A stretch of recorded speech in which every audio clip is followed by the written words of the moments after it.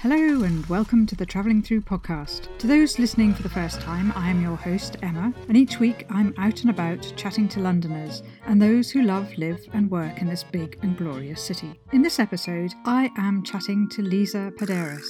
Lisa has worked in the publishing industry for many years, and we talk about how the publishing industry has changed, self-publishing, motherhood, and living in a multicultural world such as London. These are Lisa's thoughts on London, the world, and life.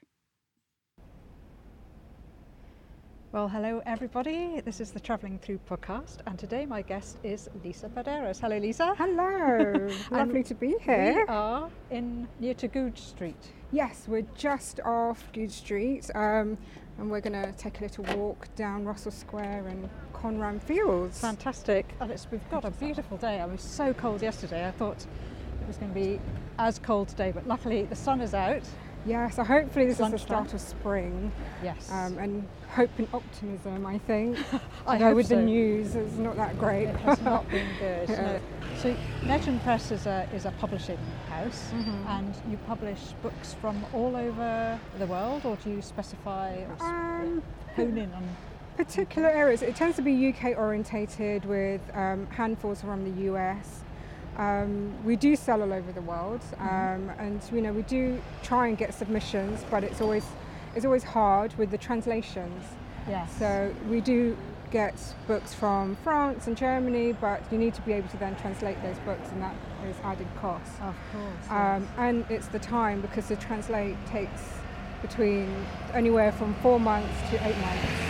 Yeah, that was one of the hardest things I found with having a bookshop too, was I wanted books from all around the world, but not all books were translated. And then how do you reach or be able to bring more authors to an audience that is wanting to absorb books from all around the world, particularly now where the focus is on knowing more about other parts of the world. I mean, it always has been, obviously, but now I think specifically with more people living multiculturally, people living in London as well. For sure. I mean, I think the trend at the moment is still going quite strong, and it has been for a few years. Is, for example, Scandinavian crime, and we're publishing a series at my workplace later this year. Yes. And that's proving quite popular. We've done some Polish books as well. Okay. And that was brought in because it was turned into a HBO series. So there are snippets of gold out there, Yes. but it's also how it would translate to the readership in our territory, so UK. Yes. So would the UK readers be able to absorb and want to read those books? Okay. A lot of bookshops like Waterstones and Blackwell's are quite adverse to risk taking. Are they? Yes. Yes. Yes. So, and also a lot of their shelves are filled with the big sellers. Yeah. So as an independent, we try and have a balance of trying to fill the popular fiction market, because Okay. you need to, Yes. obviously it's a business, you need to sustain that model, as well as finding those nuggets of gold that, you want to give people that voice. Yes. It's a bit to like my write. bookshop Yeah. model as well. In Exactly. fact, on cue, here we go past Waterstones on the corner of Torrington Place with Gower Street. Gower Street, yes. So this is a very popular bookshop for students. Is it? Yeah. So we've got UCL just around here, and we've got SOAS. Oh yes. Yes, it's just there. Okay. So SOAS, for those who may not know, is the School of Asian and African Studies. I think. Oriental. Yes, Oriental or and Asian. Asian studies. Yeah. Yes. And then we've got like the tropical diseases run the other side, Okay. which was very important in COVID. Absolutely. Yes. So yeah, there's quite a lot of universities around here. Yes. So it's quite international. You get a lot of international students, which is fantastic. And then on Thursdays, you get a food market just down at the bottom, past lovely. Waterstones, Okay. where you get a whole host of lovely feasts. And from around the world, is it? Yeah, I mean, France, Germany, you got the Israeli, Indian. Okay. And in SOAS, they have the Buddhist monks, I think, they come and give free food. Oh, do they? Oh, right. Yeah, and you just bring your Tupperware or plate. Yes. Yeah. I can't remember which day that is, but And that was before lockdown, so I Yeah, don't of know if that's course. still going on. So during the lockdown period, were you all working from home? Because you're a small team at Legend Yeah, Press. yeah. There's only about 7 or 8 of us, and yeah, we all ended up working at home. It was very difficult to get into London, and Yes. the risk, obviously. A lot of us work, or live, I should say, outside of London. So Essex, I live in Kent. Okay. So yeah, it's a bit Spread of a around. commute. Yeah. Yeah. Oh, here we are, the queue for falafel. Always, it was the same in Lower Marsh. There was a falafel Yeah. stall there. They were always very, very popular. Because they're usually quite generous with the food, Yes, you know, like they are. especially the salads. Yeah, it's quite a tasty lunchtime Yeah. meal as well, isn't it? For sure, yeah. So yeah, lockdown, it was quite tricky, I would say, work-wise, especially because I cover sales, Yes. and yeah, there was a big impact, Okay. I think, for all publishers, anyone in retail, to be honest, Yes. because you just didn't have the footfall. And for when you say you're in sales, what does that actually mean in the publishing world? Yeah, so I cover, well, my job in particular, I sort of manage the UK side of things, and that's across bookstores, distributors. I also look after international sales, so export, and that's selling English language books into the international market, Okay. or to English speaking sort of bookshops. Yes. Yes. So yes, I mean that's So the reach I do. You're dealing with the finished product then. Absolutely, yes. Yeah, yeah. So it's a big job, and normally in a big publisher, you would have a team of maybe 3 or 4 people to do this, and that's just on export. Yeah. And then you'll have another 3 people doing UK sales. Okay. Oh wow, Gordon Square. We can walk down. Yes. This is where the Bloomsbury Group used to come to. I'd forgotten that. I have been in here once Oh, before. have you? Anyway, an aside. So yeah, because it's just me, I hire freelance reps. Okay. Or companies that will help me get the distribution out into the wider area. So I have reps on the ground in the Middle East. Yes.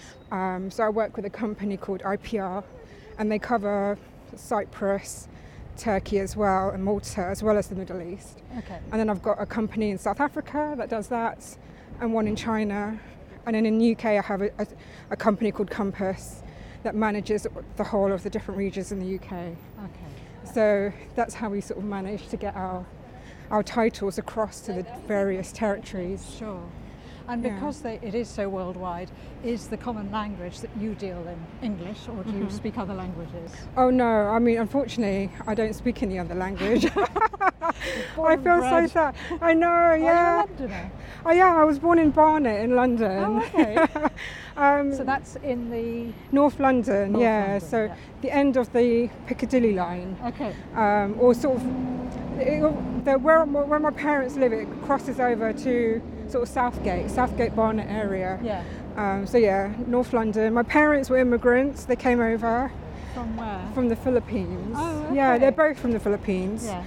And I think they were so concerned of me fitting into the country Yes. that they didn't want me to stick out or be left behind in terms of education. So I do understand Tagalog, which is the language of the Okay. Philippines. So I do understand it, and I can speak broken Yes. or childlike Yeah. version of the language. But yeah, I was never fluently taught Yes. to speak it, and my brother's was non-existent. Really?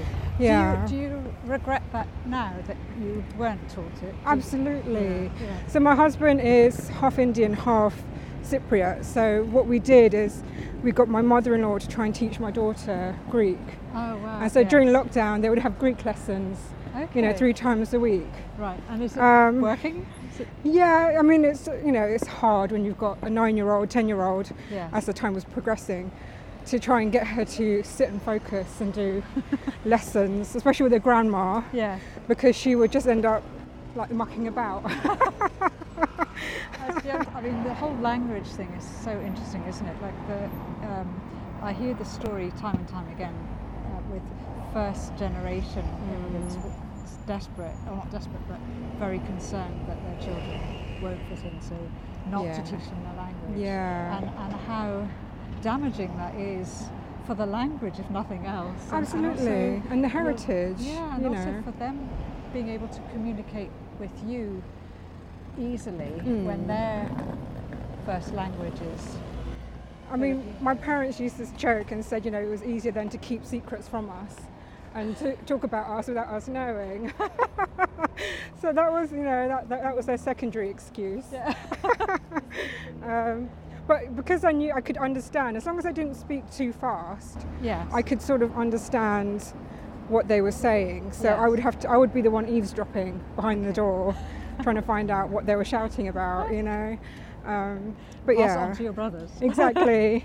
Not that they cared much. But And how about the food?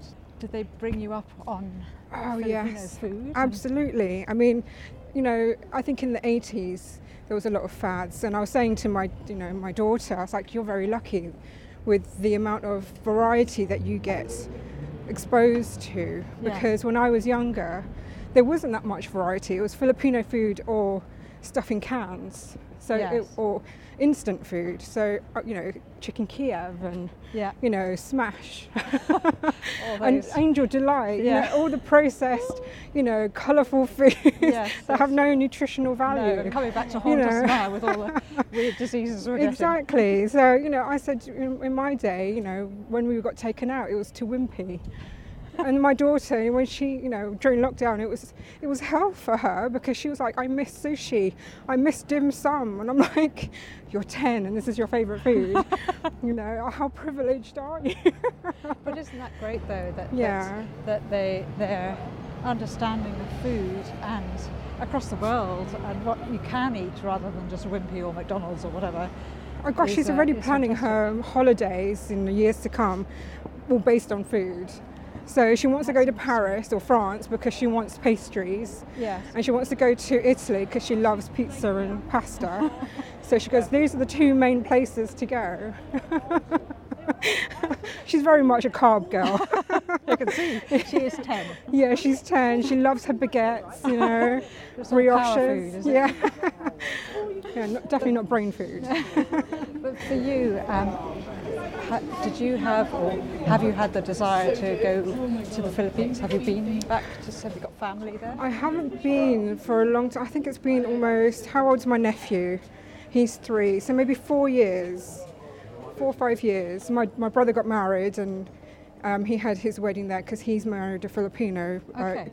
Again, she's UK born, but she's got a big family. Yes. And she grew up there actually. I think she was born here and then grew up there. And then, they had a big wedding, and it is a bit of a culture shock going there. Yes. And I did take one of my friends a few years ago when we were in our 20s, and she was just like overwhelmed with the poverty. Yeah.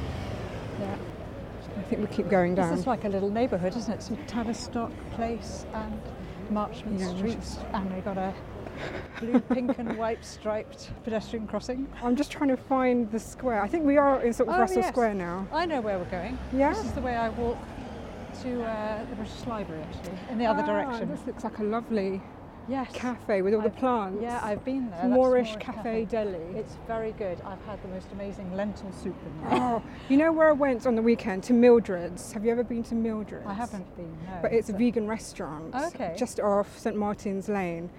And I just had the most amazing dal and this spinach and this paratha and everything I could eat because I'm dairy intolerant. And so I saw the menu for desserts and I was like, I can eat all of this. But I think actually Russell Square's down that way. Should we go that way? Yeah. Okay. Just because I know, because we're walking in reverse from the way I walk. Okay. Back from the British Library to Waterloo Station. Okay. Let's quickly dash across. This is interesting. So, do you think this is because of your heritage that is it lactose intolerant? I'm not sure. I mean, it kind of came. Yeah, it could be, an Orient, because a lot of Orientals are intolerant to lactose. Yeah. But it didn't happen until I was in my 20s. Okay. And I had a whole host of stomach issues, and I don't know if that was to do with stress or just an intolerance. But I did go through the doctors and did all the food, allergy sort of tests. Yes. And it came across that I was definitely lactose intolerant, and I had a slight aversion to yeast. Okay. So bread. Yeah. So they said I just needed to be more careful, because it's interesting, in your 20s you don't really think about, well, when I was in my 20s, I didn't really think about diet. No. And when I had to do a food diary, there's a lot of products that you're eating that have wheat in it. Yes. Yeah. You know, like you would have cereal for breakfast. Exactly. Or toast. Yeah. And then for lunch you'd have a sandwich. And then for dinner you would have pasta or pizza. Yeah. And that's a whole day that you've gone through of eating something that's got wheat. Yeah. It's You true. know, and then you'd have in between, you'd have a biscuit. Yeah. Again, wheat. Yeah. You know, so that was the awareness of what I was consuming. Yes. Was brought upon me quite harshly Yeah. Yeah. in my 20s. And even alcohol, you know, that has yeast in Yeah. as well. Particularly beers as well. Yeah. So yeah, I gave up alcohol when I was in my 20s, just due to that. Yeah. Then I started smoking, and Because it doesn't have wheat in it. so to compensate not being able to drink, I started smoking. And then when they brought in the introduction of the cigarette ban, I thought, that's it, no, I'm not going to smoke anymore. And then it was just occasionally until I got pregnant. And then I thought, definitely not smoking now. No. So now what is your vice now that you can't have Chocolate.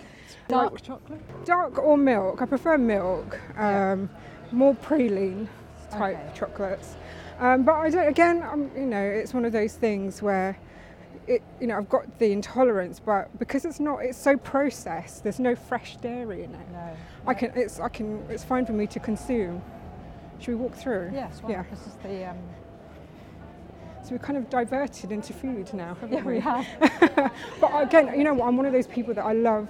I have my group of friends who we used to go clubbing and drinking, and now all we do is eat. So we meet up and we try and find places that we all like, and then Yes. go and meet up for food. Yeah, fantastic. To the point where we get chucked out because we've taken a table for 3.5 hours. Lots to talk about as well. Well, yeah, because a lot of us are parents now, so Yes, yeah. you don't really have the time to meet up on a regular basis. No, and once you find your place, you want to sit there and just enjoy it, Yeah. eat and be social. But a very European concept as well. That. I know, you just want to talk and eat all day if possible. So this is the Brunswick Square, isn't it? Yeah. This was social housing at one point, and it's won a number of awards. The architecture around here. It looks very Mediterranean. It does, doesn't it? I've always wanted to see inside one of these flats, but I've never known anybody who has one, because a lot of them are privately owned now, I think. Oh, have they? So they've been bought out As then? usual, yes. Yeah. We just walked down. Yeah, we're not too far now from Conran Fields, just down the bottom yes. now. Oh yes, I forgot we were going to Conran Fields, not Russell Square. But it's still the I took you same. on a diverted route. Oh, Sorry. it's still the same. It's fine. Probably wondering how to hijack your little journey. Oh no, I was just told go straight, because I was working with Tom, so the MD of Legend Times. Yes. I worked with him in a previous incarnation. Yes. Is that a word? Yeah. Yeah. And he had a company again called IPR, but it wasn't the Middle Eastern representative. It was a licensing company, and I was working for him, and he had an office just off King's Cross, Okay. so Gray's Inn Road. Right. So this is the area that we used to sometimes walk down and Yes. grab something to eat. Yeah, it's lovely. Yeah. So yeah, it's changed so much. I haven't been here for years. Lots of new restaurants. Yeah, there are, and there's a cinema inside here as well, I think. Oh yes, there is, isn't picture there? house. Yeah. So yeah, it's a lovely area. So for London, you grew up here, and then did you go to university in London as well? I did, yeah. Only because I was the last year to have the grant before they abolished free education. So I decided to stay close to home just to save money. Okay. And because I just wanted to travel. Yeah. And that's probably why I took a sales role later on. So I was in production for 7 years, so book production, so printing, typesetting. Right. And then I just wanted to go everywhere. And I thought, well, my friend said, why don't you do sales? Yes. You get paid to go abroad and everything's paid for. And all you do is tell people to buy books, so get paid for that. So I went for the job. Are you a natural saleswoman, would you say? Not really, although my boss says that, good salespeople always say they're not good salesperson. Let's hope it's true. I don't that know. You are a good salesperson. It's the opposite. I think, like if you like the product that you're selling, Of course, yeah. then you don't need to sell it. No. It's a conversation, and you're persuading that person to enjoy what you're enjoying. Exactly. And I think that's why, I stayed in publishing for so long. It's just, I like escaping. Okay. You read a book, you use it to escape from whatever reality you're in, just for a few moments, like watching TV. Yes.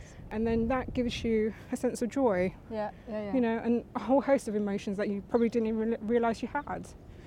No, it's true. It's a great way not only to escape but also to learn about cultures and maybe things that you would like to do or experiences people have in a book. You say, "Oh, I did that." Yeah. And that's how they dealt with it. And you thought you think about how you could also change the way you do things. So they influence you in a way. Absolutely, and they also broaden your thinking. A lot of the historical books, I wasn't really a historical reader per se, but I've recently, due to my mother-in-law, she loves like things to do with like the World War and people who have struggles, women's struggles particularly. Yes. And I got sort of into reading that sort of book, Auschwitz. So Yes. I just recently finished reading Silke's journey after reading The Tattooist of Auschwitz. Yes, that was very popular book, wasn't it, when it came out? And yeah, I mean, it took me a long time to read the book because I don't like reading things which are popular. Yeah. But then I read it and I just thought, actually, it's quite poignant that this is a real person. Yes. And his story. And that was really touching. So then I started reading other books within that genre. So like the Boy in the Striped Pyjamas. It's hard hitting that people have gone through so much pain. And it's not even that long ago. No, exactly. And it's happening all over again. And it's happening again, which is the scary thing. You feel so sorry for these ordinary folks who have had the rug pulled from under them. Yeah. And it's not even their decision, No. And it's the children, it's the people who are just, the everyday person. Yeah. It's the thing, like, you just don't know where to start with it at all, but you're just having to leave and take whatever you value the most with you, which is hopefully yourself and your children. And objects are just objects, aren't they? And you can't take all those things with you. Absolutely. My mother-in-law passed away in October, and we were sorting through a lot of her belongings. And it's true, you can't take any of those stuff with you, and you've got to really take life and sort of live it, Yeah, for sure. Yeah, and those things just end up being things. I mean, of course, Yes. you love the stuff that you have. Yes. And by all means, if you can afford to and sensible, buy what makes you happy, because you can't take those things. You can't take money with you, can you? No, exactly. So, yeah. I have a friend who says you should be able to take everything that means something to you in 2 suitcases, maximum. A suitcase if you can. That's quite difficult for me because I've got so much stuff, literally stuff, Yeah. which I've got to sort through. But coming back to the book, so your degree was in communication and media. Yeah, that's right, yeah. So I initially wanted to become a journalist, and then I just realised I didn't have the personality. I was very shy, 20-something or 18-something at those days. And I thought I don't really have the personality to do the hard-hitting reporting, and I did a stint at the BBC, did Watchdog, and I thought definitely not TV. It was such an eye-opener, and I was just like, oh gosh, I think I need to reevaluate my career choices here. So then I thought, well, let's go into sort of book publishing. It seems more, not easygoing, but you have the sort of like-minded people that aren't sort of aggressive. I mean, of course there are personalities in every industry that you go to, but it seemed a lot more palatable to me. Yes. I was quite lucky. It's so competitive these days, but I applied through The Guardian, the job section. Gosh, does that even exist I know, anymore? I don't know. I'm sure they do have them online. Yes. But yeah, it was in the newspaper, I saw an advert, applied for it, and then got the job in production for a company called Taylor & Francis. So they do a lot of journals, and they were in Fetter Lane, New Fetter Lane. Okay, yes, right by Fleet Street, Fleet sort of, Street, yeah. yes. And that's how I started in my publishing journey. And then they got bought out. No, they didn't get bought out. They moved to Oxford because it was cheaper rent. And I think they were demolishing all the buildings Yes. and refurbing for all the banks, I think, who ended up buying the big buildings. And then I moved to Sweeter Maxwell, which was legal publishing. Okay. Again, in production, so working with printers and typesetters. And then thought, I can't do production anymore. But it's all that I know. But so, my husband was like, well, why don't you try and do production with books that you like? Yeah. So then I ended up working for Penguin Okay. for a bit, children's books. Oh, right. That's a very different market altogether, Yeah, isn't so it? from legal publishing, from academic, then to legal, and then to book publishing for children's. I worked for Puffin, and it was a lot more enjoyable, but Yeah. being such a corporate company, I feel like I was just a little wheel, a little Yes. cog in a massive machine. Yes. Yeah. So then I kind of took a career break right when the recession hit. Okay. I think it's 2007. And then sort of thought, I don't know what I want to do. Do I want to stay in publishing? And then that's when my friend recommended to go into sales, Okay. because I still wanted to travel and I liked reading. I was telling everyone to read books because obviously that's what I was doing. Yeah. So your passion for reading was really influencing and driving you to stay in that industry as Yeah, ironically, I don't read as much books now because everything I read is for work. well. Yes. So my time is filled with reading book acquisitions that we want to purchase or books that we are going to publish that I haven't had time to read. So Okay. it tends to be quite focused on work, unfortunately. Yes. I can relate to that. Having a bookshop, I don't think I read any books except for the ones for the book club, and even so, I didn't get to the end of most of those either. So it was just Because the time's so limited, yes, yeah. It is. And we're lucky that a lot of the books that we publish, I really enjoy reading. Yeah. So yeah, I mean that's my career in a nutshell, really. And the books that you're sort of promoting with Legend Press, what are the main genres? Most of the ones that we do are contemporary literary fiction. We do a sprinkling of historical, so we've just started. Our successful titles actually have gone into the more historical route, Yeah. as well as crime and thrillers. Okay. So those are the three sort of areas within the fiction. And then you've got the non-fiction imprint, which they're relatively new. Yes. And that's more sort of popular science. Okay. And then the other side is the university imprint, which is the academics. Right. So so quite a wide range. And how do you go about sourcing or finding the authors that are producing the books that you want to publish? So a lot are through agents, unfortunately. And then we also do have our submission folder or site where you can actually upload your submissions. But because we're a small team, it takes a while to go through that because you get a lot of books coming through. Right. And the time to read, as you know, it's quite limited. Yeah. Are we allowed to go? I think so. Through. People just went in. Yeah, Where should be where all right. are we going? Where's We're this? in Conram Coram- Fields now. Coram's Fields. Yeah. I think I've never been in Coram's Fields. I always say Conram. I think of the book. Oh yeah. Conram So- Boy. I think I'm always thinking of that, but it's Coram. Coram. So yeah, I don't even know why it's called Coram's Fields. It's a children's playground predominantly. Harmondsworth Memorial Playground. So Yeah. So do we want to walk around? yeah, we could just walk It's a lovely around. little colonnaded bit there, isn't Yeah, it? there's a sand pits over there. Yeah.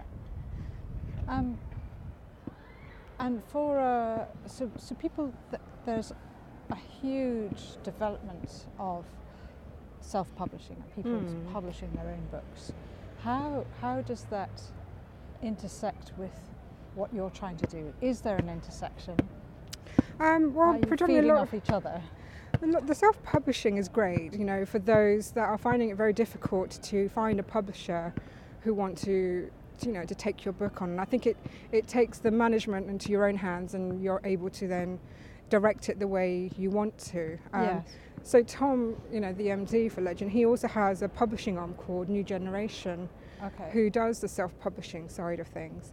And predominantly it's online Right. You know, you don't really get a lot of self-publishing unless it really takes off in the mainstream sort of retailers. Yeah. So that's the only downside. But to get your book into a retail space, with or without a publisher, it's still tricky. Yeah. You know, it's such a small space now, and the retailers are so picky. They just want the big names, and it's frustrating for us who are an independent publisher, and we know we've got these amazing authors. Yes. You know, who deserve to have the readership. And it's the same with self-publishing. Yeah. You know, and it's just so hard because these retailers, I guess, get bombarded by all these publishers saying the same thing about all of their books. Yeah. And also the audience. I mean, the public are very fickle, and they're apologies to the public, but they are. But we are. Yeah. We tend to go for names that are known, and that's the first thing. Oh, look, what's he written or what's she written, and it's almost like we need a two-tiered industry of, okay, all the famous people's books are here, and these are the books. Yeah. These are the books about writers, authors, just people. Absolutely. Whether that will ever happen, I don't know. But it's just getting the visibility, and that's always been a tricky side of sales, is getting the visibility for the book onto a platform where it will reach the masses. Yes. You know, you can advertise on social media, but that's whether or not people put those parameters in as their interests. You know, if you don't put it in, then you're not going to reach that person. Yeah. And it's so complicated. I have no idea. We have a data manager that does all these stuff, and linking things to different groups. So, for example, if you like David Attenborough, then you might like little books on environmental series for children. You know, that sort of thing. Okay. Or you're then targeting mothers who have young children. So then you're doing, you know, mother groups, and so it's all very convoluted, trying to find the audience that might want your book. Yes. Yeah. And unfortunately, that's how it's going these days, is trying to find that link onto social media to try and find that audience. Yeah. Amazon, to an extent, does that, but then you pay. You know, you've got the Amazon marketing, and again, it's click-throughs. Amazon are interested in the sort of metadata and the clicks, and if you're not getting the click-through, they put your book on the bottom of the pile, so to speak. Yeah. So when people say they need reviews, they really do need the reviews on Amazon. They need that stars, they need the reviews. Even for authors who are big, they still need those reviews. Yeah. You know? What do you tell authors to do? I mean, obviously you're publishing the book, and there is this big sense of or expectation, I suppose, from authors and writers that I've written the book, there you go. But in fact, that's not really the reality, is it? Not anymore. I think in the old days, maybe 20 odd years ago, yes, you could just hand the book over and the publisher would take over. Yeah. But these days, the author needs to be just as proactive. They need to create that following for their Instagram, because that's their readers. Yeah. The more followers they have, potentially that's their reader that they sell a book to. So we have an author called Jane Isaac who does several crime series for us, and she's so active in terms of getting out to her local bookstores, book clubs, and she does a lot of events just to talk about herself as an author and also the books as well. So, you know, in that she's getting the reach by doing it that way. And she's a massive online seller on Amazon. So she's her own advocate, and you know, I think a lot of authors need to sort of realise that in this day and age, they need to be so proactive. And it's a shame, because sometimes you just want to write the book and then sort of put your feet up and watch the royalties come in. Which of course, for some people maybe that does happen, but you've got to be some, famous already. I think so. And you know, like J.K. Rowling said, you know, she got rejected so many times before her book got published. And everybody aspires to be someone like her in terms of the story that then gets told. But that's a rarity, unfortunately. Yes. How do you see the publishing world sort of playing out in the future? Because there is so much competition or interest in self-publishing that people are actually starting to not even try to go through the publishing houses and just doing it themselves, so they get more of the royalties for the amount of effort they now have to put in anyway. Do you think there is still a place for the publishing house going forward? That's always the dream, I think. even though you can still do the self-publishing and you get to manage and direct your book into the areas you want to, I think if you give the person the choice of to be published by a big publishing house or to carry on with your self-publishing route, I think a lot of them would want to still be published by a big publisher. I mean, the big publishers are becoming few and far between because they're all getting bought out by each other. Yes. Yes. Yes. So I can't really sort of say what and how they sort of manage their sort of author list and author care. Yeah. But in the past, when I used to work for the big publishers, they would take a lot of time to make sure that authors looked after. And that in itself is quite a valuable thing. Yeah. Because you want to make sure, you get your advances. So you get paid straight away. Of course, before you've even written your book. Exactly. Yeah.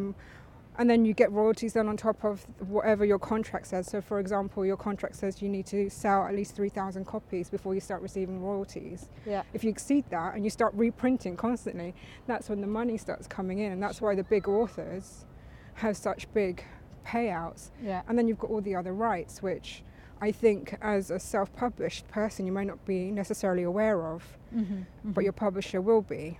Yeah. So you've got the film rights, you've got audio, you've got large print, you've got TV, you've got ebook. Yeah. So these are things that sometimes people who write a book think they're not aware of these other rights that they actually hold. Yeah. Yes. But for you as a small independent publishing house, are you scared of the big boys up there, or have you got a niche that that Tom is very much? Tom is I've got his surname now. Tom Chalmers. Yeah, Tom Chalmers. He is actually sort of he's got his eyes on the prize of where he's going, as it were, with Legend Press. Or is he? It's always, as an independent, which is why I moved from a big publisher. I kept moving further and further into a smaller publisher. Yes. Just because as an employee you have more of a say. Yes. But in terms of the business and trying to compete with the bigger publishers, it's very much hard work. We don't have the capacity to produce the amount that they publish a year. Yes. So for example, Quercus, I used to work for Quercus before they got bought out by Hodder. They published on average a year 150 titles. Okay. And so you look at that volume, and we don't have the manpower to do that. Yeah. We publish about maybe 30 a year. Okay. We would like to be seen as a bigger company, but until we reach that point, we can't do so, you know. And then that filters down. It's harder then for us to get the time to push those titles to bookstores, because when you see a bookshop, or in the past when I used to see them, you get given time because you've got so many titles to present. So you get half an hour to present 50, 60 titles, which is reduced down because they're not going to be interested in the others. Yes. For me to go into a bookstore and say, hey, I've got 30, they don't want to see you. Okay, unless they are crime fiction or whatever. Well, unless there's a big name, or there's a hook or a unique selling point, a USP. So either it's a local author and they're doing really, really well in their native language. Yes. But then sometimes they think, well, we've got it in Polish, why would we need the English language version? Okay. So, there are always obstacles, no matter. Even the big publishers, they will say they've got obstacles because they're trying to promote 150, but only 50 of those titles will be ordered. Yeah. So then you've got to then go back to the other, you're with Penguin and you're saying, well, why isn't my book selling? You're a big publisher. Yes. And that's, you can get your foot in the door and sell a book, but then that doesn't always come back. It can come back to you in terms of you get returns. Yeah. And then that's a loss for publishing. Publishing it's not an easy industry by any means. It's a lot of upfront payments, and then all your profits come later. Yeah. So you need the upfront capital to do things. Yes. Because you need to print the books first and market it before you start seeing the sales. Which is another reason why you have to really believe in the author and the book that's been published by yourselves, that you can really push it. But in the sort of worldwide market, then where do you go with Legend Press? Do you go across into all of Europe, or So travels take you? Since having children, I took a step back from the travelling, which is why I sort of try and manage people to do the travelling for me now. Okay. But before, yes, I used to go to mostly Europe, Scandinavia, Malta. I did South Africa. Predominantly some of the Mediterranean. Did I do any of the Mediterranean? I don't think I did. Okay. So Poland, some of Eastern Europe, Prague. I went to.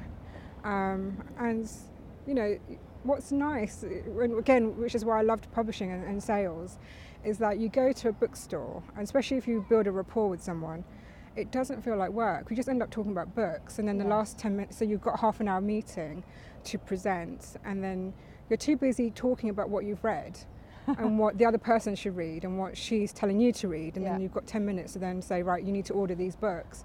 And because you've got that rapport, they trust you, and you know what they want and what to put on their shelves. Then they just give you the quantities. You just like, right, this one's like this and this one's like that. So you always have to refer a book to something that's mainstream, but not too mainstream. So you don't do Game of Thrones anymore. And back in the day, you used to, with those sort of fantasy books. It's like just like Game of Thrones or just like Lord of the Rings. So you need to be a bit more creative now with your comparisons. Right. But we always need to have comparison authors when you're presenting titles, especially authors who aren't known. So it's very important when we do the title information sheets. So these are an A4 piece of paper or A5 where it will give you all of the information on the blurb, what the book is about, where the author's from, and the key selling points as to why this book is different and why they need to order it. So whether it's, an activism book or if it's touching upon certain mental health aspects, that sort of thing. Sure, okay.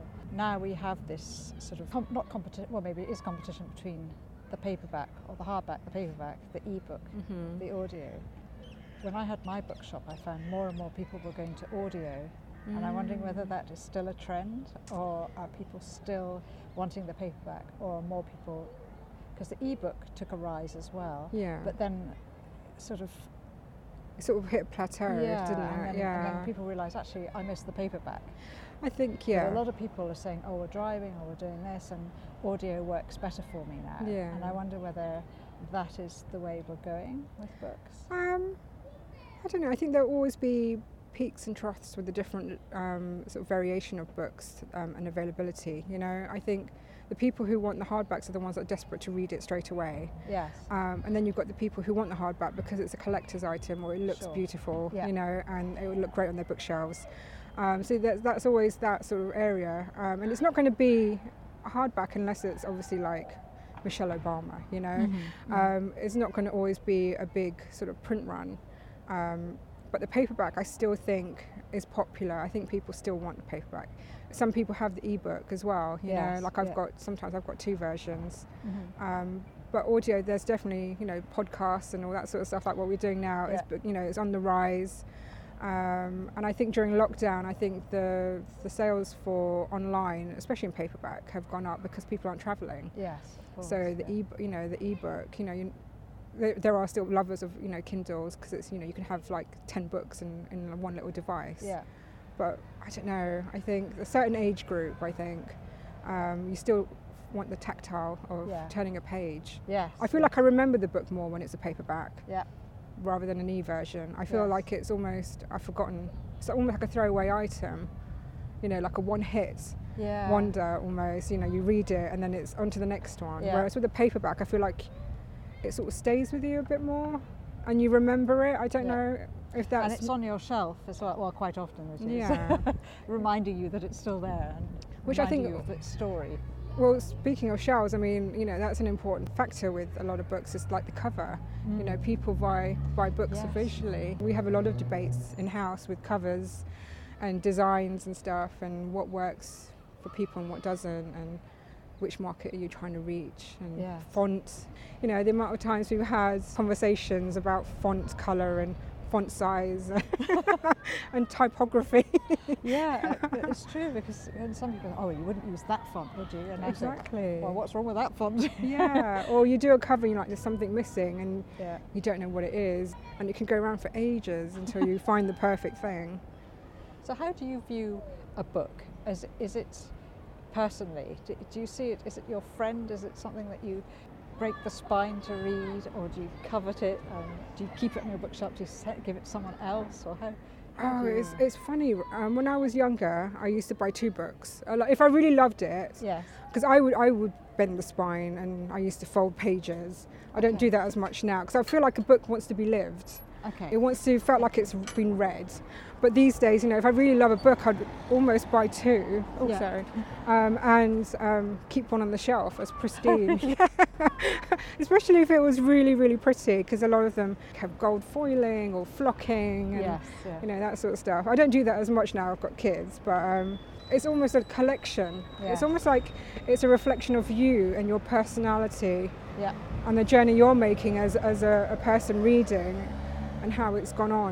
You look at your bookshelf, and I love sort of going into a second-hand bookshop and seeing a really old version of like Little Women. Yes. Yeah. I remember I went to a bookshop in Richmond, and I saw, I think it was one of the third edition, so it was quite old, and it was hardback, and it had some inscription to a young lady, and I thought, gosh, I wonder what this young lady thought. It's almost like it's had a life Yeah. Yeah. Yes. Yeah. before it came to you. Yes. Yes. And I hate the idea, absolutely hate it, of pulping books. Which, I couldn't. like now, what I try to do, because I work with Tom on stock keeping and stuff, so I try and give the books to charity. So like every time we moved office, Yes. and we always have an excess of books, I would try and give the books off to charities, like send over to Africa. Yeah. Luckily, they work with other publishers as well to minimise the pulping of Yes. books. Yeah. Yeah. And it's nice to give something back that someone else could enjoy that. Absolutely. It's somebody's words that they've sweated blood and tears over to put on a bit of on paper. I couldn't just shred or pulp. No, and also Like a you book paid for for that book, Yes, as exactly. a publisher. So yeah, I always try and avoid that as much as possible. Do you think the amount of books that are produced in advance and then end up sitting in store cupboards is going to be grossly reduced going forward with this whole environmental impact of books and trees and? Yeah, I think so. I mean, on a conscious level, our company, it's more to do with budget, I would suspect, but you're trying to print enough to warrant X amount of months. So you're not just having books sitting there for years and years on end. Yes. Because ultimately that's assets that is not selling. So we try and do a lot of short runs. So for example, an academic book, we'd probably print like 200 or 300 copies. Okay. Academic books are niche, and so they're not going to be an instant demand for them unless there's an event or it's written for a particular course. So that will be like a slower sell through. Yes. And then, for example, we've got a book called The Lost Apothecary by Sarah Penner, and that just published in February as a paperback, and we did the hardback last year, and we printed 5,000 copies, and we're practically out of that Wow. since February. Gosh. So we're looking at doing another reprint of 6,000 copies, but we know that's going to sell through in a few months, Yeah. Yes. if not weeks. Okay. So there's different products there, but with Sarah's, because she had a big publisher in the US, and they did a lot of marketing in the States, which filtered through to here, and she's very proactive socially. Her book just hit something. It's a book based in London, and it's about an American lady who comes over, so it's based in 2 timelines, Okay. and she discovers mudlarking. Oh wow. Yeah. Interesting.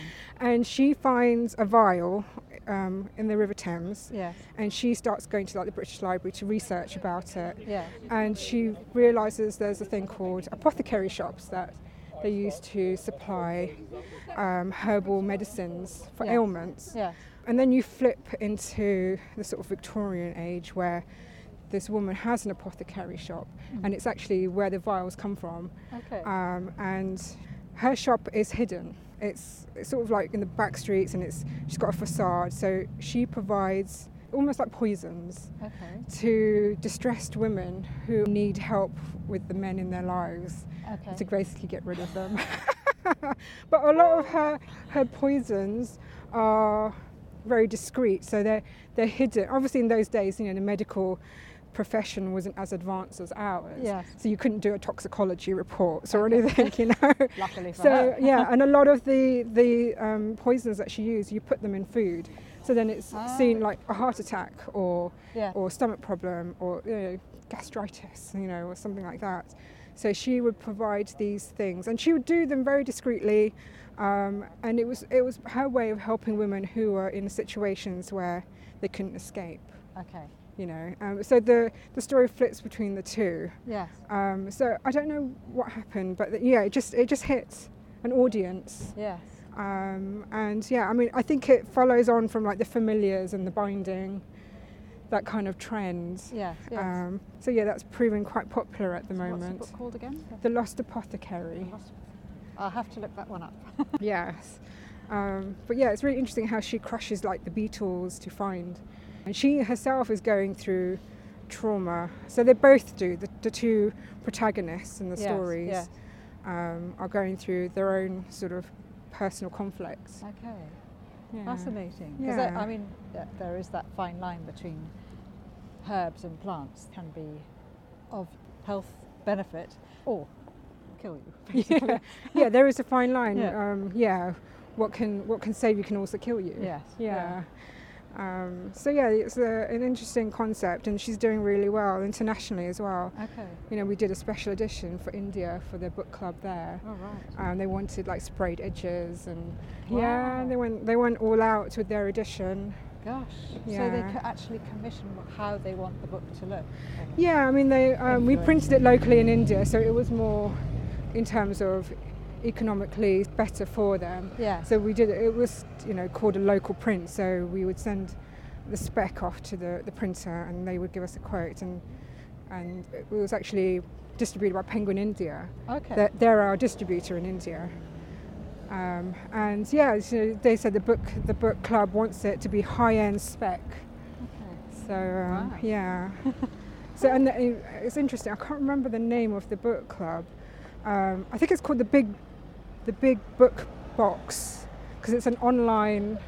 So it's like a book club, but you get this book through post, and it's a subscription, I think. Okay. So their model is that they wanted books which are beautifully written, packaged beautifully, but they wanted it to be debut, which was amazing. Yes. And she fitted that bill. Yes. They're actually interested in a new book called, again, it's a historical novel called Set in Stone, which is based in Moldova. Okay. But it's historical, and it's based on two women who fall in love in the medieval times. So it's fighting the patriarchy. Yes. And very feminist book. Again, it's got the herb healing witch who helped the people, but then was also outcast. Right. Because the church doesn't believe in that. Yeah. And then you've got another lady who is fighting the title and the role of not being a man.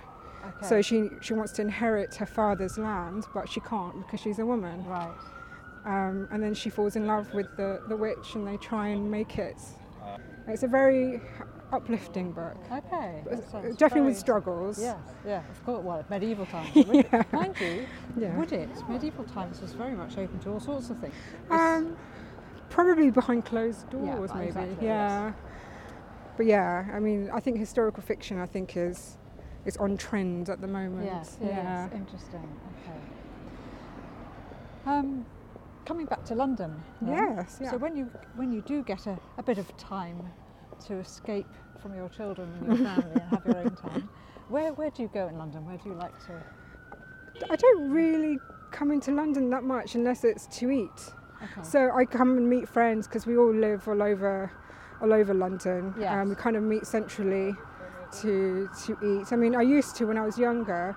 At lunchtime, when I was working for Walker Books, I used to sit by embankments and sit on a bench there and just watch all the boats go up and down. And watch the try and world read. go by. It's difficult, too many distractions. I know, you sort of start reading, then you get distracted by the commotion on the river.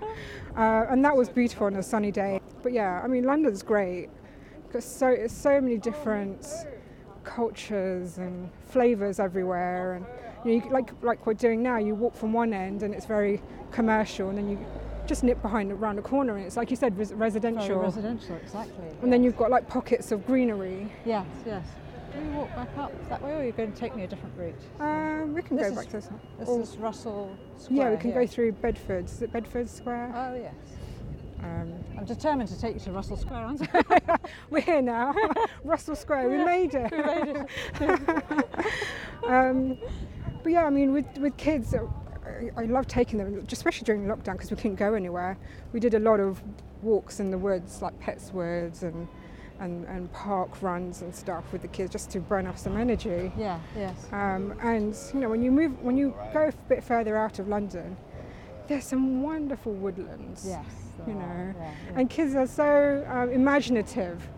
Like there was this, so in Petswood there's an area where it's lots of sort of sparse and sort of prickly hedgerows, and only because on that day we saw loads of butterflies. Yeah. They call it the butterfly park. So children and books, because that's a huge market, isn't it, as well? Absolutely. My kids, luckily, or maybe it's been sort of forced on them, they love reading as well. Yeah. And you know, every night it's to the point where sometimes I just want to read the same book over and over again for the whole year. I've had to hide books under the bed because I can't bear the thought of reading it again. Or sometimes I'm so tired, I sort of try and skip pages, but then you always know, don't they? I get caught out and have to double back. Do you think because of the lockdowns that you've had more time at home and therefore you've been able to nurture the enthusiasm for reading and books, or does that come anyway? I think it comes down to the parents, I think. Yeah. I made it a routine that they had to read. And you know, unfortunately with my youngest son, we didn't really get to go to libraries that much, but during lockdown we went to our local library in Orpington, and he was amazed at all the books. As usually in the bookshop, I tell him not to touch too many books because you know they're quite rough and ready, and I think I'm one of those people, if the book isn't pristine, I'm not buying that book. No. Which I was so upset when I bought Small Pleasures by Claire Chambers, I think, and it's a book set in Kent, so where I live, and it had sprayed edges. So it was a paperback, and it was a special edition for Waterstone. It had like orange sprayed edges. Oh wow! And I put it in my bag, and then my water bottle leaked. Oh no! And I was so livid at myself. Did you go buy another copy? No, I didn't, because I just thought, like, let me just read this one. So yeah, I haven't had the chance to buy another copy, but because it's a limited edition, I hope that they'll have another copy. Yeah. But yeah, I took them to the library, and he could touch every single book, and he was just like, can I buy this one? Can I buy this one? I was like, no, you can't buy it. You borrow it. How long for? You know, so it was such a new concept for him. And then I said, we can borrow it for you. And he goes, no, I don't want to borrow it. And he goes, what if I like it and I don't want to give it back? And I said, we can buy the book if you love it. Yeah. And sometimes he'll bring books home. Like he loves rhyming books, like Commotion in the Ocean, he loves. To the point where I had to go actually buy the book on Amazon because I couldn't find it anywhere. Oh really? So yeah. Because a lot of the books he brings back are quite old. Yes. But then, you know, he doesn't want to give it back to school because he loves it. So then we're of an age, or again, quite privileged, that I can just purchase a copy for him. Sure, and there are many parents out there who can't do that. No. Which is why the library is such an important thing. I think it should be pushed more, I think. And protected. I mean, a lot of the libraries absolutely have closed, so a lot of people don't have that access to libraries that they had, like we had. They were all everywhere. Yeah, well, that used to be my Saturday. As a kid, my parents would, in Barnet, used to drop me off at Barnet Library, and they would go off and do the Sainsbury's, or I think it was Sainsbury's shopping, which would take them an hour, and then they would pick me up, and I'll be there with my books, stack of books. And yeah, you know, every 2 weeks I'd go back there. And I don't know if that's what it was that made me like books so much. Yeah. But I think it was, for me, it was the idea that you could have any book on the shelf. Yeah.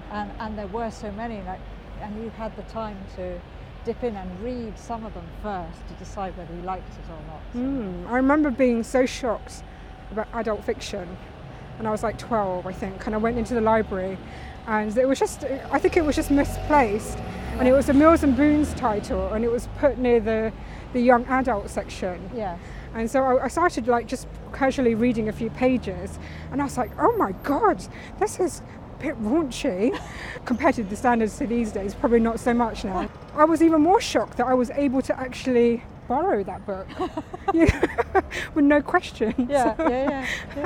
My kids actually quite like Marvel at the moment, so they're really into like books that are based on comic heroes, and Yes. they love all that as well. It is the thing, isn't it, at the moment? Yeah, the superheroes, yeah. They've really capitalised on that whole superhero Genre. Yes. Yeah, absolutely. My daughter, she's 10, and she's a very hard person to please with books.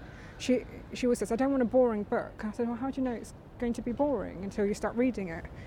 And then she goes, I can tell with the cover. That's really interesting, isn't it? So she'll read the blurb, Yeah. and she goes, if it's not interesting, she's not interested.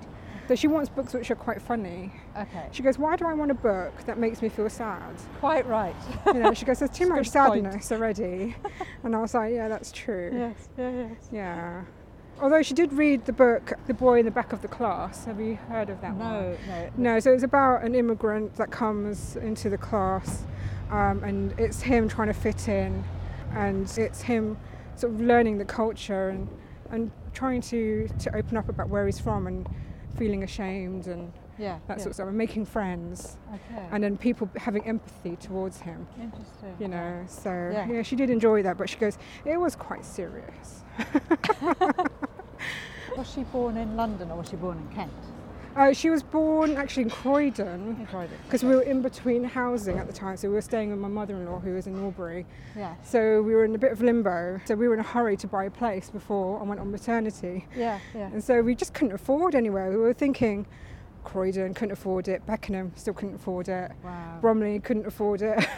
I ended up in crazy. Orpington. I was like, where's Orpington? I think this is the free food. See the queue of people. Yes. They do give you a paper plate. Just as well. Yeah. But yeah, So what do they say? Oh, it's you can have a look. It's usually Apple. dal and rice and fruits and some bread. So look how much they give is it you. for the students? For anyone really. I mean, Yeah. you can like, if you're hungry, you can just line up and Just grab. that's fantastic. They give you an apple, bread. You can smell it's like a curry. Yeah, chickpea curry. It's usually vegetarian. Yeah.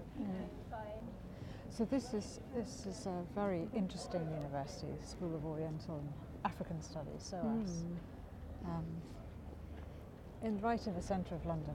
If I had my time again going to university, this is where I would come, I think. Really? I'd like to do that, rather than building surveying. I mean, I enjoyed doing Did building you? surveying. Which So took totally me- different. Which took me just I think probably, but I've made that decision based on hindsight about what I've seen of the world and realising how little I knew beforehand, and coming somewhere like this and to be able to totally immerse yourself in the history from around the world and have a better understanding of cultures, which perhaps in schools now they are doing that more, but certainly when I was in school in Edinburgh, nothing like that. It was funny, I was talking to my colleague and we were talking about geography just randomly, because her daughter's doing GCSE and looking at A-levels Yes. and deciding which subjects to do. And I said, I remember picking geography, thinking, I would love to know more about the world, and being utterly disappointed. It was like physical geography, more about the rivers and oxbows. Yeah. And then I was thinking, this is not what I wanted to know. The you weather know. systems in our case. The erosion of the riverbanks. Yes. And I All was just- very important stuff, Of but, course. but didn't meet expectations. No, absolutely.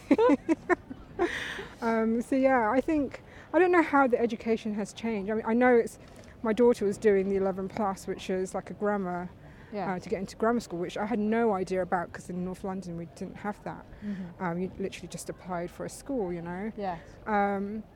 And it was so tricky. A lot of the questions for her maths and English and her sort of lateral thinking that she had to do. Really? And she At was a level of 10, 10, you yes. know, and she had to do Such it in a exam. pressure. Yeah, and in exam conditions where it was like 3 hours to do 2 papers. And Gosh. but all credit to her. I mean, she didn't pass, but you know, I just said to her, it's good that you tried and you know what you're sort of capable of. Yeah, Because I said, if you get through, you get through. If you don't, you don't. I said, there's no pressure there. yeah, yeah. It's just, you know, it gives you a wider reach in terms of schools. Yes. But yeah, it's so crazy, some of them questions and the fractions and the mental maths, I should just say. The mental. I'd be hopeless. I'm sure I'd fail at a 11 plus. But anyway. She would ask me questions like, how do I do this? And I'm like, I have no idea. I absolutely have no idea. And I'd have to ask a tutor and say, can you help? And a lot of her tutors were just graduates from universities, and they were so on the ball. Yeah, I was so yeah. impressed. Well, that's the thing, isn't it? I think a lot of people, to pass your 11 plus, a lot of children have extra tutoring so they do get through it, don't they? But, Yeah, I mean, my daughter does that, but more, I said, it's more for confidence level, and you know, we don't really have the time to sit with her and go through yes. some of the homework that she has. Yes, yes. So I said, for me, this is a reassurance that you're getting taught the material that you need to know by someone that knows it, Yes. rather than me sort of muddling through and giving you what I think is how you do it, to what should be done. Yes, yes. And I said, I want you to feel like when you're in the classroom that you roughly know what they're teaching you. She has found it very valuable, even though she does drag her feet every now and then. Don't we all? So where is she at school? She's at primary school, so she's in Orpington. in Orpington, yeah. So she's just applied for secondary school, which I'm petrified, absolutely petrified. Yeah, it takes you to another level of it's just parenting as well. Absolutely, it's the unknown and the stories you hear about bullying and social media and all of that sort of stuff. You're just like, I don't know if I can cope. Well, I think if you have a good relationship with your child already, it makes it easier, because hopefully it means that you already talk to one another and trust one another. Yeah, I mean, she is, you know, whenever she has a problem, she always comes to us, and I hope that doesn't change. Yeah. But she is quite a volatile character. She flies off she's very emotional. She flies off the handle very quickly. Okay. She's more of react now, Yes. consider things later, you know, whereas I'm very practical. So sometimes we do clash because I'm telling her to calm down and she's all in a rage. Is that the Cypriot part of her, do you think? Oh, I have no idea. I don't know if it's because she's an Aries. Does she see herself as part Filipino, part Indian, part Cypriot, and part London? How does she view herself? I think she finds it... I think as she's got older, she's found it more interesting. Yes. When she was younger, she never understood why she wasn't blonde and blue-eyed. Yeah. You know, with the Disney stuff. She's like, oh, I'm not pretty. And I'm like, why? Oh. And she goes, because I don't have blonde hair. And I was like, you don't need to have blonde hair. And she goes, but all the princesses have blonde hair. This was before Moana. This was, you know, we were trying to find things, and she couldn't really identify with Mulan because it was too old-fashioned. It wasn't. Okay. You know, she wasn't wearing the big dress. She was wearing like the traditional sort of Oriental sort of outfits, and so she couldn't really identify with that. Yes. And it's only recently that you start to see more multicultural representation in animation. Yes. Which is brilliant. Like, she loves, I don't know if you've heard of Encanto, which is like the Colombian animation series by Lin-Manuel. Yeah. And so yeah, she loves that, you know, and I think that's, especially for the younger generation, it's very important to have people who are heroines, but are not the typical stereotype. Like the main character, Mirabelle, she's got glasses and she's seen as an outcast in her own family because she doesn't have a gift. And it's kind of coming to the realization that you don't necessarily have to have a gift. Everyone has their own Yes. uniqueness Yeah, about them. yeah. So well said, and a lot of people, it's not said enough to children that everyone has a skill and everyone has their own superpower almost. Well, that's the thing, you know, and she's very impatient as well, because I mean, I do a lot of art as well, and she's always saying, you're so good at drawing, and I can't be as good as you. And I was like, you've got like 40 years ahead of you. You've got time. You've got time to develop your own skill. Yeah. Which way do you want to go? Do you want to do a loop and then come back round? Okay, let's do that, yeah. Okay, we'll wait for it to go green. We could walk down the sunny side of the street. Yeah. Okay. Yeah. So yeah, I think she has this expectation of, I need to do this right straight away, or otherwise I'm no good. Yeah. Yeah, so she's quite complex already, and it's such an eye-opener having children. Yeah. And knowing the intricacies of making them happy almost. And is that for you where books can come in, even though she's a bit picky as to what books she Yeah. It's interesting like that she wants ones that are happy. I think that's very interesting for her. Yeah, it's funny because she always wants to be happy, and I think sometimes, you know, it's almost how we as adults trying to strive for that fulfillment and contentment and happiness, you know, like the Book of Happiness, Yes. Or the Book of Calm, and trying to find that balance of your inner turmoil and expectations, and how you see yourself, and how people see you, how you're perceived. Yeah. And I think at such a young age, she's already got that. Yeah. And it's not heartbreaking, but I sometimes feel for her, but then I sometimes trying to get across and say to her, you can't always think about what other people think of you. And also what makes you happy can change constantly. And being satisfied.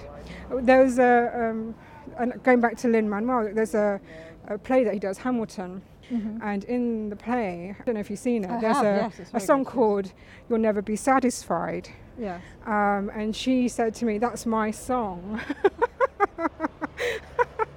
Because no matter what she chooses, even though, you know, sometimes, you know, she has a choice, even down to like choosing, you know, what she's going to have for lunch, she said, she goes, I'm never satisfied with what I've got. I always want what you've got, or I always regret my choice. That's really interesting. So she's very aware, isn't she, of everything, self-aware of and aware of everything else around her.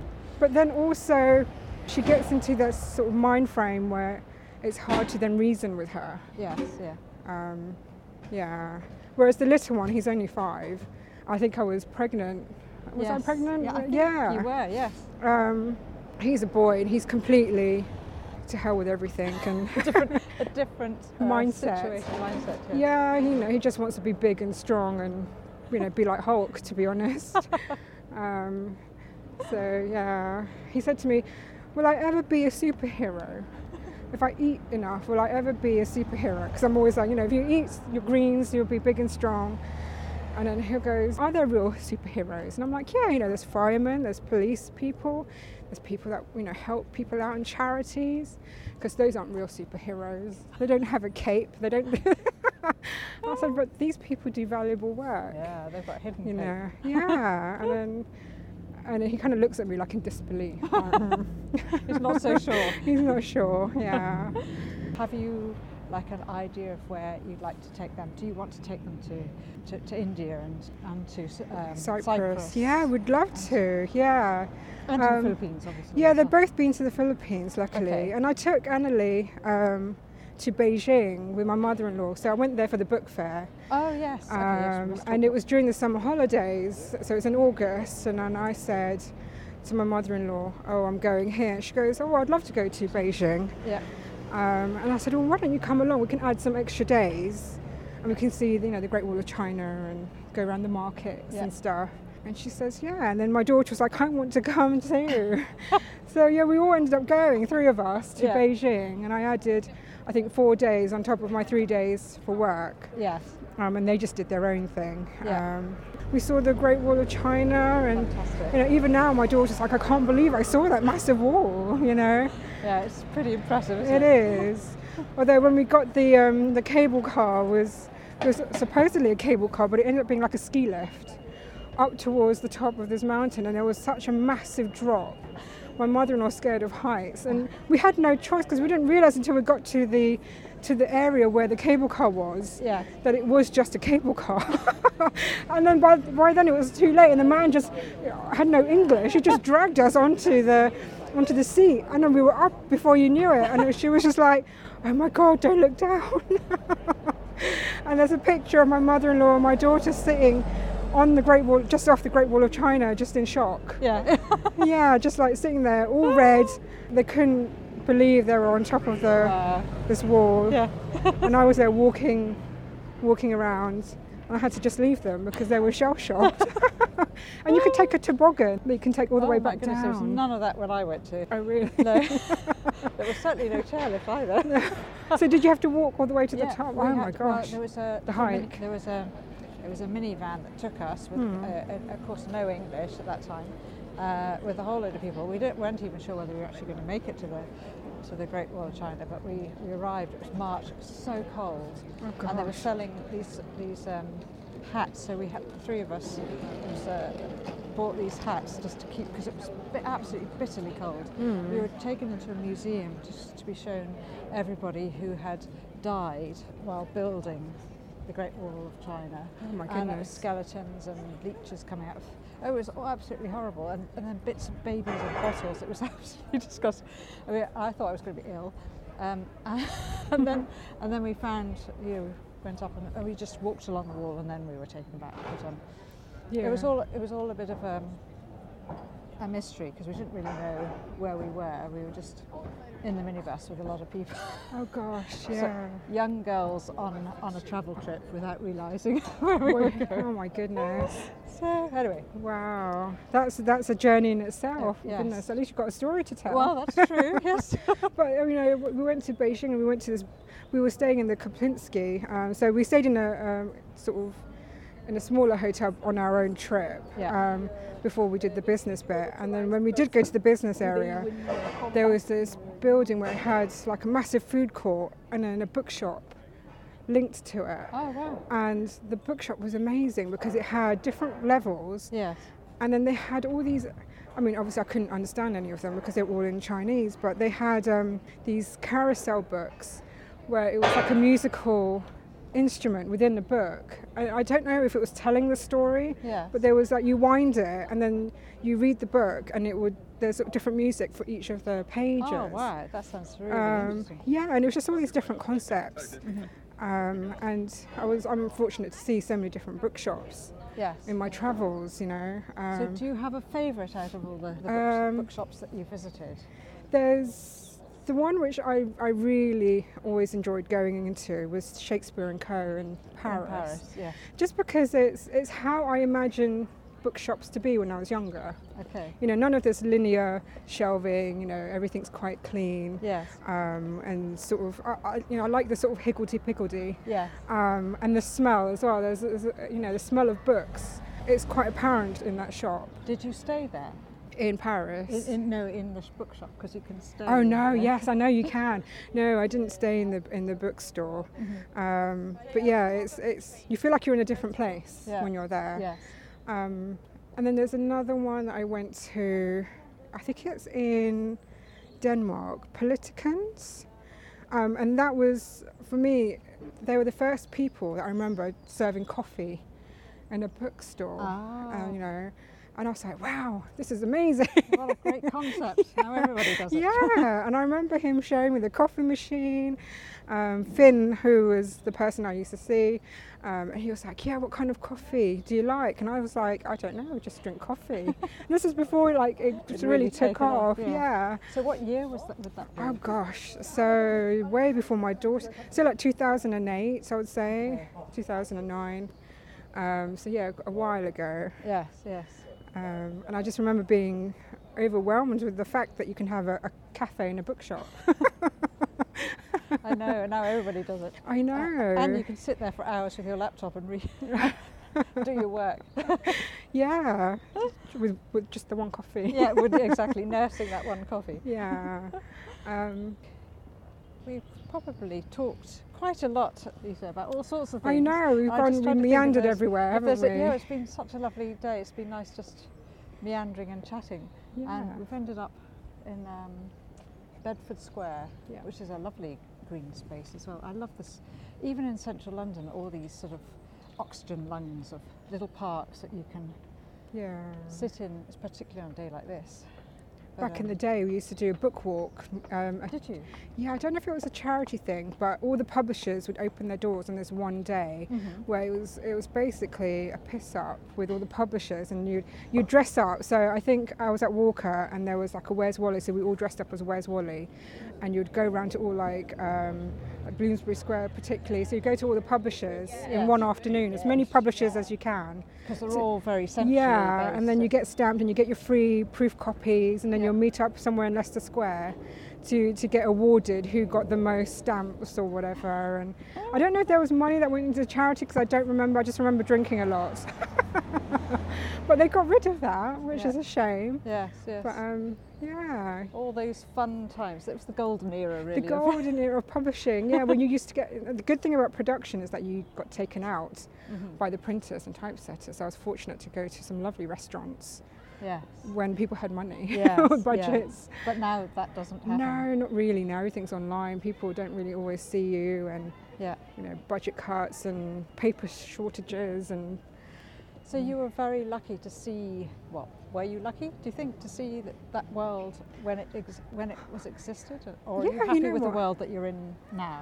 I think it's all relative in how your life is and how you're living it at that present time. When I was young, being in production was great, because Yes. every Christmas I was out, Yes.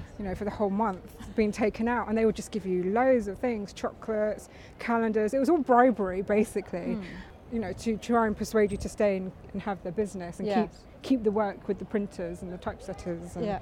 make sure it's all customer care. Yeah. I shouldn't say bribery. But, That's a bit too but harsh. now you can't do any of that, because you're then seen to, as you say, potentially bribe somebody to. Yeah, to take I remember somebody doing a else. course on bribery, and I think if it was over £100, it was seen as bribery. Okay. Otherwise, it was seen as like customer care and just having lunch. There's and- only so many chocolates you can get. Can't yeah, You? it's Or carry. when they start giving you gold watches. That's when you should be worried. Never happened to me, unfortunately.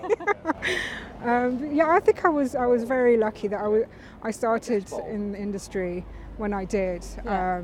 It was quite not affluent, but there was more money to spend on the niceties. Yes. I think after the recession, everything sort of changed, for sure. Yeah. And in terms of the bookshops going forward, do you think bookshops are going to survive? I hope so. Yeah.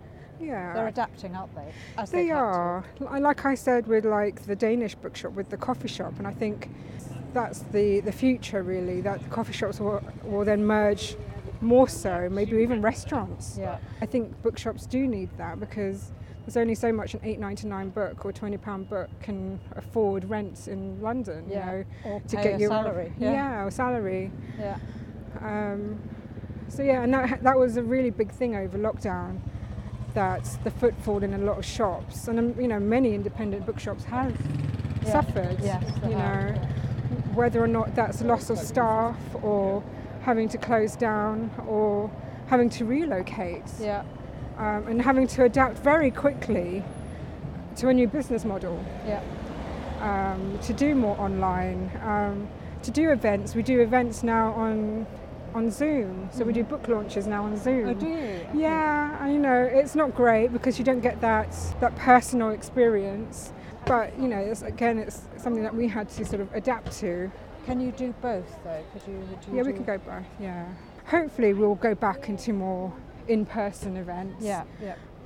I think people are slowly sort of coming out of it. Although this morning my train was packed to the rafters, so it felt like it's almost normal, and that was at 7 o'clock in the morning. Yeah. Yes. Everyone's So coming back to work. They just want to get back into being social again, especially the young crowd. I mean, a lot of youngsters who started jobs in the middle of a lockdown and never met their colleagues. That all their working was from home. That must have been so hard. Yeah, not having that rapport. Exactly, particularly at the start of your career, and you're thinking, where is this going? Yeah.